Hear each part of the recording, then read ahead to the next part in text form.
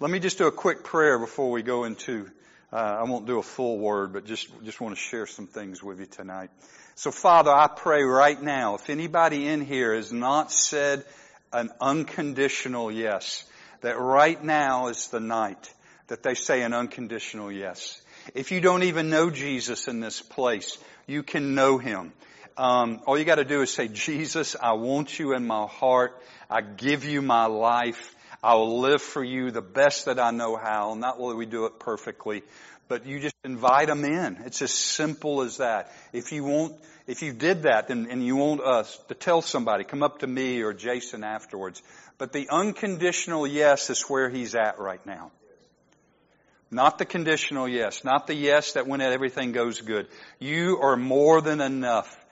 And so in Jesus' name we say that. Amen. A couple of weeks ago the Lord said, will you love me and sacrifice for me to the same level that I loved and sacrificed for you? Now I'm not God and He knows I can't do it to that same level because His love is so deep. But that's where we're going. Mike, if you'll put up just that message slide. We started last week. We'll continue some today. We'll continue some in the future. Just 4 things that I want to share for this year. Prepare for 2024. We talked a lot about last week, prepare for war. I'm going to bounce around between all these. I'm not one of those teachers that's going to get through all 4 points tonight. I sort of just start with something, figure out the emphasis, and then when time is up, I stop. And then we pick it up next week. But these are things that's happening this year. There's a war being set up. What's the war? I'm not talking a physical war. It is a clash of kingdoms between those who follow King Jesus and those who follow themselves. Hopefully you're not following King Satan, but when you follow yourself, you do put yourself on the opposite side. And we talked about that a lot. You can, if you want to listen to it, we've got a YouTube channel, podcast. It's on Rumble. It's on the website. You can go back and we'll pick it up at different times. But I want to pick up the second one. Eventually, probably won't get there today. I just want to say you were created, on the third one, just in passing, you were created for a purpose. You were created to live for something that you're willing to die for. Let me say that again. You were created to live for something that you'll die for. And I was going to talk about that tonight, but listening to him talk, we're going to jump to the second one. Prepare for a person. Now that person is Jesus. We are seeing churches shifting and simplifying from programs to Jesus is enough. I heard an interviewer that's, it was Michael Koulianos of Jesus Image. He was asked to be on a national TV channel, Christian TV channel, and they asked him, said, we got 30 minutes here. What are you going to talk about? And he said, Jesus. And the guy goes, that's not enough to fill up 25 minutes. He goes, if you know the Jesus I know, we're just going to get started. And so I just want to introduce it a little bit because in many ways we've missed the simplicity of the gospel. Jesus is enough.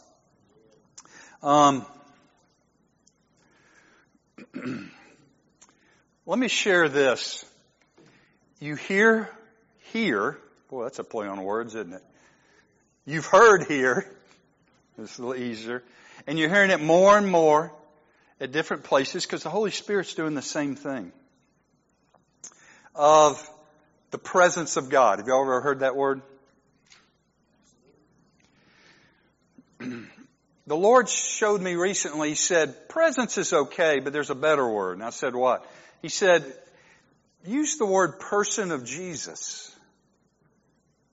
So if Sandy and Johnny, I go to Taco Bell with them, I'm in their presence. They're in my presence. But really, it's about the person of Johnny and the person of Sandy. And in some ways, it just made it closer to me. Instead of just asking for His presence, which is legit, I say, Jesus, I want your person.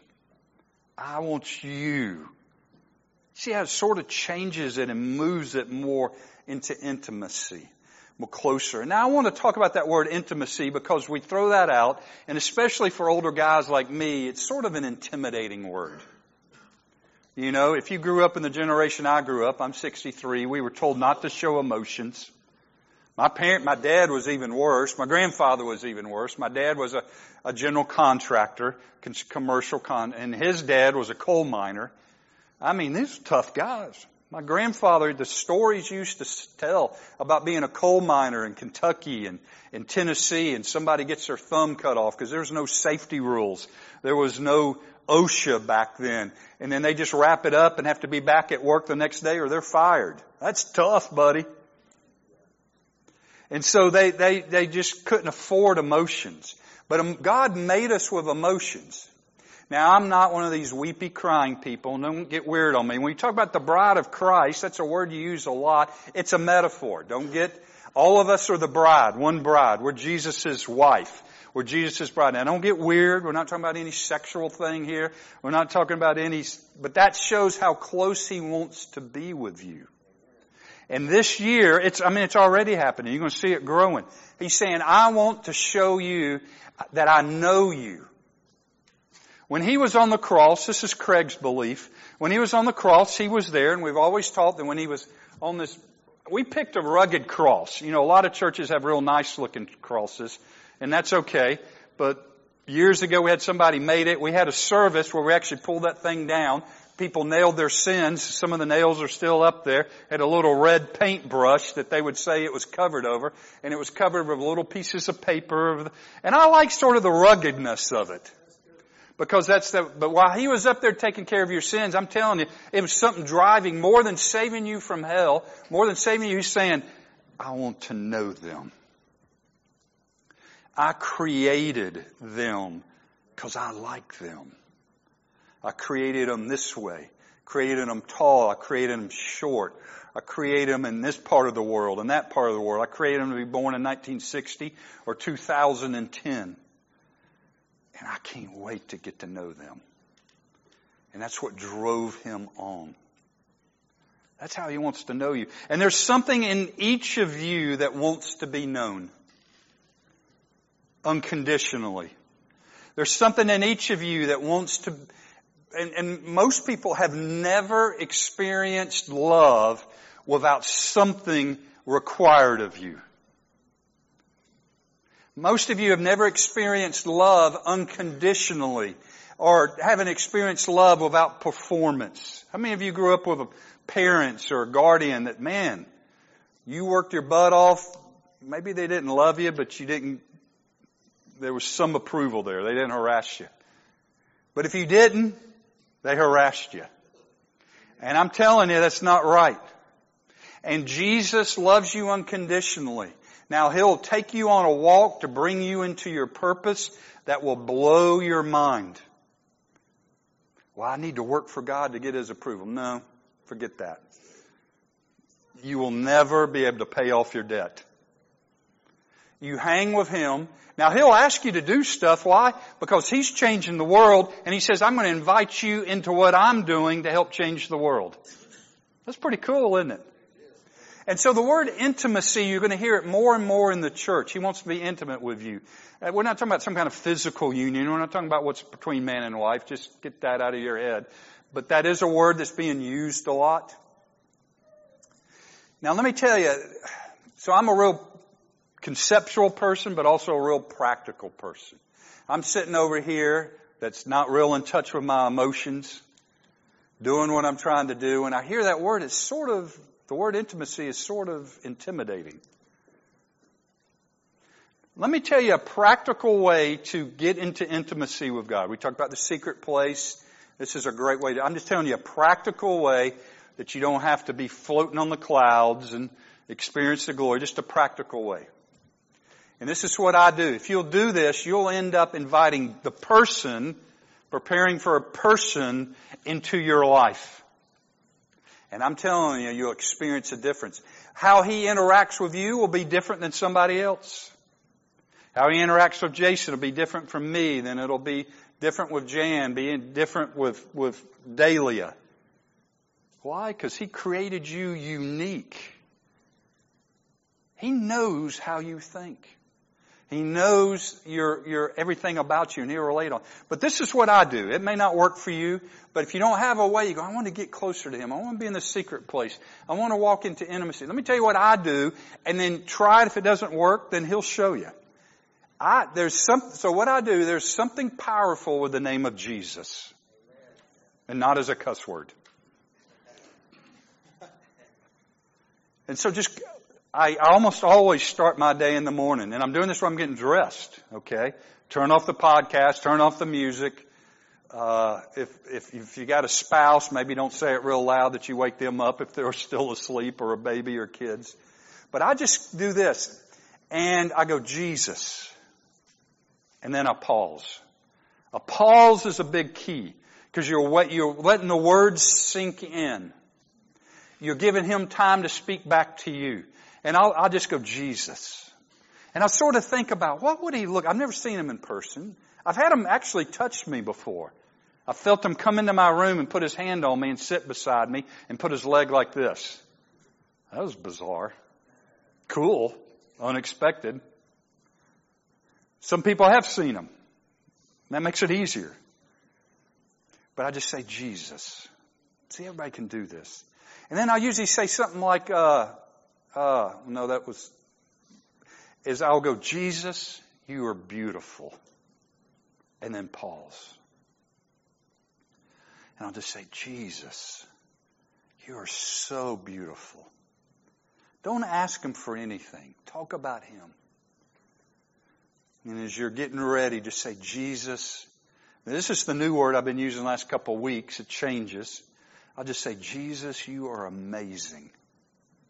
And then pause. Don't get in a hurry. You can even feel His presence in here now, can't you? Just saying that.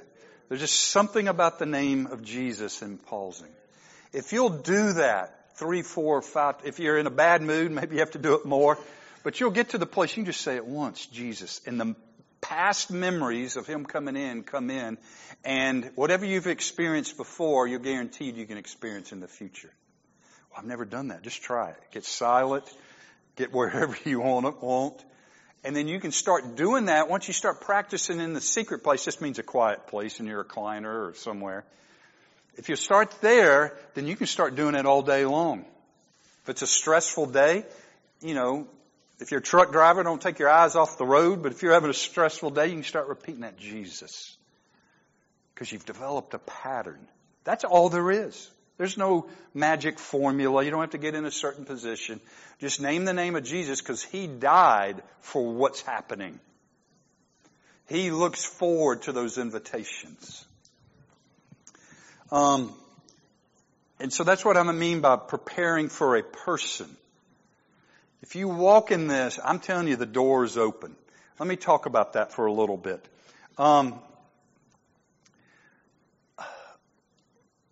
So, if you understand this metaphor, if you understand this model, you understand this analogy about a bride, about one body, that's another word for the bride. In this room, we're part of the bride. When you start understanding that, you'll see it is all through Scriptures. He is wanting to be close to you more than you know. Now, this is the challenge for humans. Most of us do not. We want the hand of Jesus. We want the blessings of Jesus. But we don't want His heart. We don't want to get that close because we're scared. As we say in North Georgia, scared. We are, aren't we? And it's not a guy-girl thing. Girls are just as much as guys. Why? Because of woundings in the past. We've moved and gotten close to other people and they've hurt us when we bared our soul. I mean, most of us have always been there. And so we think Jesus is going to do the same thing, and we can't be hurt like that. We don't want to be hurt like that. So what I have found is to go to Jesus and say something like this. I'm just going to close my eyes, use it as a model. Jesus, because I've done this. There's this crazy guy that said, you want to be close to me, but I'm not sure I want to be close to you. Be honest with him. I'm not sure I can trust you, Jesus. I want to. Help my want to trust you. says, seek ye and you will find me. I guarantee you He will never break your heart. And as you move in this direction, He will start healing your heart from the wounds that happened before. Because people do hurt each other. I get that. That's a whole nother subject, how to get over that. But He will never hurt your heart. Don't allow the wounds and the hurts from the past to keep you from the joys of walking with Him. He will never betray you. He will never abuse you financially. He will never abuse you emotionally. He will never abuse you physically. He is a good God. And this last year was 50 years for me of walking with the Lord. And I've abandoned Him a bunch. I've ignored Him a bunch. I've been indifferent to Him a bunch of years. Just through ignorance, through rebellion, I wanted to do my own thing. But every time I came back and I said Jesus, He was instantly there. Somehow or another, He didn't get offended at me, or He knew how to handle it. So He knows what betrayal is. He knows what rejection is. And He'll help you get through it. The best thing you can inherit in the world is a person whose name is Jesus and who's the bride. Now I'm going to get a little theological on you for the next 5 or 10 minutes. Hopefully you can hang with me. For those that maybe you don't appreciate it, we'll move off the message. But those that do, you'll see a pattern if you study the Bible a lot. Remember I said you see the bride all through the Bible. We'll just take one example. After Adam and Eve sinned, it says in Genesis 3, they sinned, they rejected God, chose their own way. Might have been good. They ate from the tree of knowledge of good and evil. You can go back and read the first 3 chapters. But it wasn't the tree of life. If you choose good but not life, Him, it still breaks off that relationship with Him. This is the hard thing about Christianity. When you give your life to the Lord and say yes, you're now going to follow what He says, not what seems good. And that's where the life is.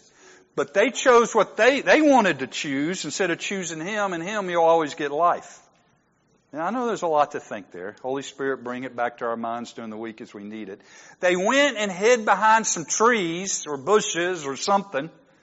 They found some big leaves and hid it over their private parts because now their natural stuff, before that they were clothed with the glory of the Lord. And it says in Genesis 3 that the presence, the person of God walked through the garden.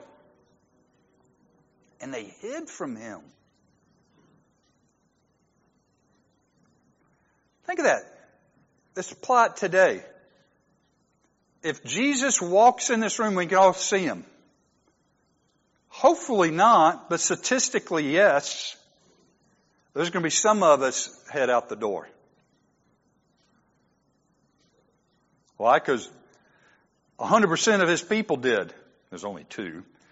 But 2 of them headed out the door. That's 100%. That's heavy math, but I did go to the 8th grade.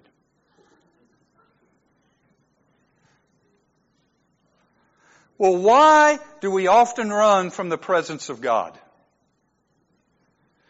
Because we hide our shame, hide our private parts, hide our darkness, hide those places that we didn't say yes to from the person of God, and we don't want to give them up or don't know how to give them up. So many people don't want to be, they'll hear you talk about God, hear you sing about God, but if this person actually comes in, we're not hanging here because the glory from Him is so strong and I don't know what to do. Most people don't run from God on purpose, they run from God from hurt or ignorance. So what I challenge you to do is start doing like what I did earlier. Jesus, you're beautiful. Jesus, you're amazing. Then when shame comes up, a lot of it's regret. How many of you ever deal with regret? A lot. Regret will often come up. Or memories of abuse will come up. Don't run, don't hide, because what that does is pushes us down and we start filling ourselves with dark places and black places and places that we try to forget. But you know, those things bubble up at the wrong time. And say, Jesus, I want to get close to you, but right now I just don't feel qualified. I'm having to deal with this. He will start showing you. Thoughts will come to your mind. Impressions will come to your mind. Things will start coming to you that he'll start say, well, have you thought about this? Or have you dreamed about this? And he'll start touching them like a way only he can touch you. And it'll start freeing you. And then you'll start wanting to get a little closer to him and run towards him because you realize, yeah, he sees this stuff that's hidden behind the leaves, metaphorically. Are y'all following me? Is this too vague? See, he has a vision for you of being a whole, W-H-O-L-E person. Spirit, soul, and body. Well, how do you get whole? My gosh, we've all been looking to get whole. We drug ourselves, sometimes because we need to, but sometimes, I'm a type 2 diabetic, so I take some medicines for that. But sometimes we take medicines to hide those parts that we can't figure out how to get whole on. Well, keep taking the medicine till you don't need to take the medicine. I'm not saying stop. But he'll eventually start showing you things and doing things, and you go, all right, where did that depression go? Where did that discouragement go? Where did that anxiety go? As we know from scriptures, a person of Jesus is peace. So Christianity is simply practicing the simplicity of the gospel, which is hanging in his presence. It's that simple. I could preach on that every week. Preach on that. I'm not going to be on any national TV shows, but you can see how this goes on further. But you see this picture all the way back then. What did he say? What were when they were hiding behind the bushes, hiding behind the leaves, these are the three most important words that the Father said to them that has echoed across thousands of years of humanity. And you'll see these same, maybe not the exact same words, but the same concept all through 66 books of the Bible. Anybody want to shout out what the three words were? No condemnation. He knew where they were. No judgment. No guilt. He said, my heart is broken. I created these guys to fellowship with. I created these guys for me to flow with them and me to flow with them and them to flow with me. And then he knew it was broken. He wasn't trying to send them to hell because he didn't send them to hell. He said, and he says it today to you as an invitation, where are you?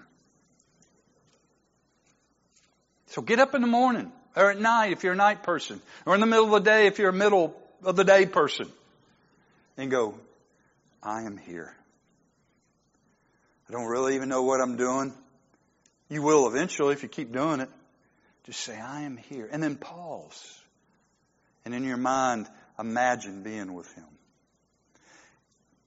You'll see this all the way through scriptures. Let me give two more examples and then we'll probably stop. Do you feel the passion of Jesus calling you now? I'm telling you, it's a better life. And when you know the person, it's second on purpose. It's second on purpose. Before purpose, the third point. Because your purpose comes out of a person. There's a war over this. That's why that's first. It's a clash of kingdoms. God's kingdom versus Satan's kingdom. But it comes out of a person. So many ministers are some of the most messed up human beings on the planet. Christian ministers. I'm a minister, so I'm talking about myself. We get our identity from what we do. And we go after the purpose of ministry first. And most of us don't know the person. I mean, we're saved. But we're moving out of what we think is important, because that's what they told us in the church, instead of getting our assignment from him. Let me do this one quote before I do those two examples. That's why I don't do PowerPoints. I was speaking to another church this morning. They said, do you have a PowerPoint? I said, are you kidding me? I can't do 2 points in a row. That's okay. That's why God created me. I actually tried to change and follow PowerPoints, and it was a disaster. Had the little nice click through. Mike knows. He's been with me for the whole time. Here's a quote by Joseph Mattera. It's a great quote on purpose and priorities. Listen to this. It's pretty wordy. He is an empty shell of a man who has activity without clarity, movement without meaning, passion without purpose, and a life lived without love. How do you get clarity? How do you get meaning? How do you get passion? By being with a person. Well, that's too easy. No, well, it's not as hard as you think. And so, your purpose, the best way I can guide you into your purpose is say, spend time in the secret place. The secret place is where you get your purpose. It's where you get your priority. Do not copy Craig, because my purpose is different than you. And as you follow him, he will show you, this is how I created you before the foundation of the world. We know from John 1 that he created you. So in those quiet times, he'll go, you know why I created you, Sean? You know why I created you, Gary? I've been trying to figure that out. And he goes, yeah, how's that working out for you? Hang with me, and I'll show you how I was created. Those last two verses.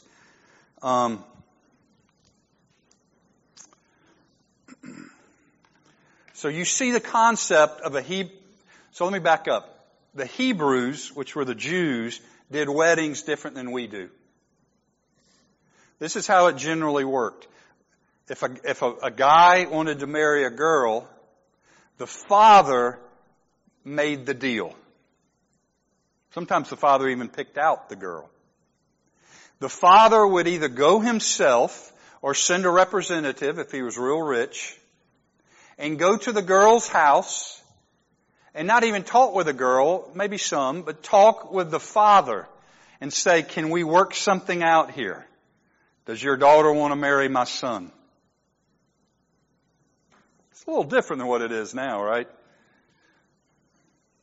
And then if they said yes, the father worked out a dowry, which is a fancy word for a price for the girl. And if the girl happened to be married a rich boy, yahoo, the father was happy. Okay, at least on the monetary thing. So the father would work out with the father a price for the woman. Then they sealed the deal with a glass of wine. And the price was paid. And then the young man will go off for sometimes up to a year, make a house, get ready, make money, do whatever, all the stuff you got to do to get married. And then he would come back at an unexpected time. They didn't have text messages back then. He would come back at an unexpected time, and I'm closing with this illustration. Come back at an expected time and knock on her door, and she didn't exactly always know when he was coming back. But she had to get herself ready, all the stuff you have to do to get ready, so that when he knocked at the door, she said, I'm ready. Then they'd go, have the wedding, and they had big weddings, 7 days, buddy. Lots of feasts, lots of food. I don't have enough vacation days if several of my friends get married, but that's a cool idea. That's a good story, isn't it? Now that you know that story, you can understand some of the things Jesus did better because we didn't grow up in a Hebrew context. We're not a Hebrew culture. Well, what do you mean, Craig? The communion, if you've been around church at any length of time, we all have taken communion. It's often portrayed as what he did for our salvation. Gave his body, bled out his blood. But that's a very low-level base understanding of it. That did happen. But it is much bigger than that. So follow me. If you don't believe me, that's fine. Maybe I'm wrong. The Father set up that situation because the Father God's job is to get a bride for His Son. You're that bride. And at the Last Supper, the communion, He wasn't negotiating for salvation. He was negotiating for a bride. That's why Jesus said, take this wine. You know where I'm going. We're going to seal this deal for a bride. The dowry, the price he had to pay for a bride, was death. Now that's an intense price. Yes, you got salvation, but he wasn't buying salvation on the cross. That was a part of it, but he was buying a bride. Now if you jump over to Revelation 3:20, and this is the second example, all the way to Revelation, from Matthew, the first book about the crucifixion, to Revelation, the last one. He's saying to the church of Ephesus in chapter 2 of Revelation, and we'll just leave it there. I mean, I can tell you the passage if you want to look it up, but Revelation 2 verse 1 and the next 7 verses. No, I'm sorry, that's the wrong passage. Revelation 3:20. It's that famous verse. I stand at the door and knock. If anyone hears my voice and opens the door, I will come in and eat with him and he with me. We often use this as a salvation verse, and you can use it. God's gracious. God will use anything, but this is not a salvation verse. He's speaking to the church at Ephesus. He is speaking to Christians that were on the outs, that were not intimate with him, that were hiding behind the door. The metaphor is this, and they got it because of their culture. I won my bride at the cross, and I have been gone preparing a place for you. I now stand at the door and knock. You getting this? And he's saying to Christians, you're saved, but do you want to sit and be intimate with me and have dinner with me? Back then, the sup or the dinner or eat with me was not a fast food through McDonald's. It was an all-night thing. If you ever been to the Middle East, the closest I've been to the Middle East was Turkey, and there were restaurants there where there was no chairs. The table was about 2 feet high, and you had pillows all the way around. That's how it was in the Hebrew culture. Personally, I hated it. But I'm an American and I like chairs. But that's what they did. They would relax around it and take all night. And he's saying, do you want to just be a Christian that's saved, that you sort of ask him to bless you every once in a while? Or do you want to be my bride? If so, answer this door that's being knocked, because you've been preparing yourself as a bride, and let me come in. You can meditate on that. That's cool. That's good. So there are Christians that are saved, but they have said no to intimacy and said no to certain things in their life because they want to eat from the tree of knowledge of good and not life. But this group is not going there. We're going to say yes. We say we want more than just church programs. We want more than just church meetings where we stand up, wave flags because we're charismatics, and move around and dance because we're Pentecostals. Those are good. Do all those things. But I don't want to just do those things. I want to actually enter into closeness with Him, because the win is not salvation. The win is Him. Let's stand. I'm going to pray over you guys. Now, at the end of prayer, if Mike or Sean or John or somebody just do some background music. So what we do here, you're welcome to hang around as long as you want. It's a Sunday night. We're not in a hurry. Western Sizzling's closed, I think, by now. And just community. If you need prayer for any kind of sickness or healing, come on up here to the drum stage. And there'll be a group of people that pray for you. If you need prayer for something else, we will pray for you. We'll stay here as long as you want to, because the Lord wants to make you whole. But this is what I'm going to pray now. I don't think anybody walked out, so maybe you're all for this. I am not satisfied with Christianity as it is. I want to be satisfied with the Christ. Amen. And there's an invitation right now that He's knocking on your door. Some of you already said it, so you don't need to pray this prayer. But there's a knocking on the door. I love salvation. I love going to heaven. I love whatever the principles I apply. But let me tell you this. This is a whole nother talk, and I'm probably throwing out too much. The Bible is full of principles. But there's something better than principles. It's a person. And He can actually enable you to do the principles. And so, Father, right now, we just come to You as this group in this room. And we say we are prepared the best we know how for a person. And Jesus, walk among us right now. I don't know if I'm doing a good job, but I'm preaching a lot. And in all honesty, I'm not, my life doesn't match the preaching, but I'm trying. But it says in Song of Solomon 1:4, draw me and we will run after You. And so we right now, Jesus, Holy Spirit, draw us to You. Show us how to get there. And we start by just saying Jesus, and we're going to run after You.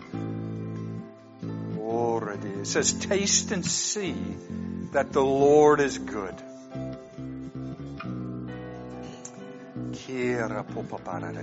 So Jesus, we just pause right now.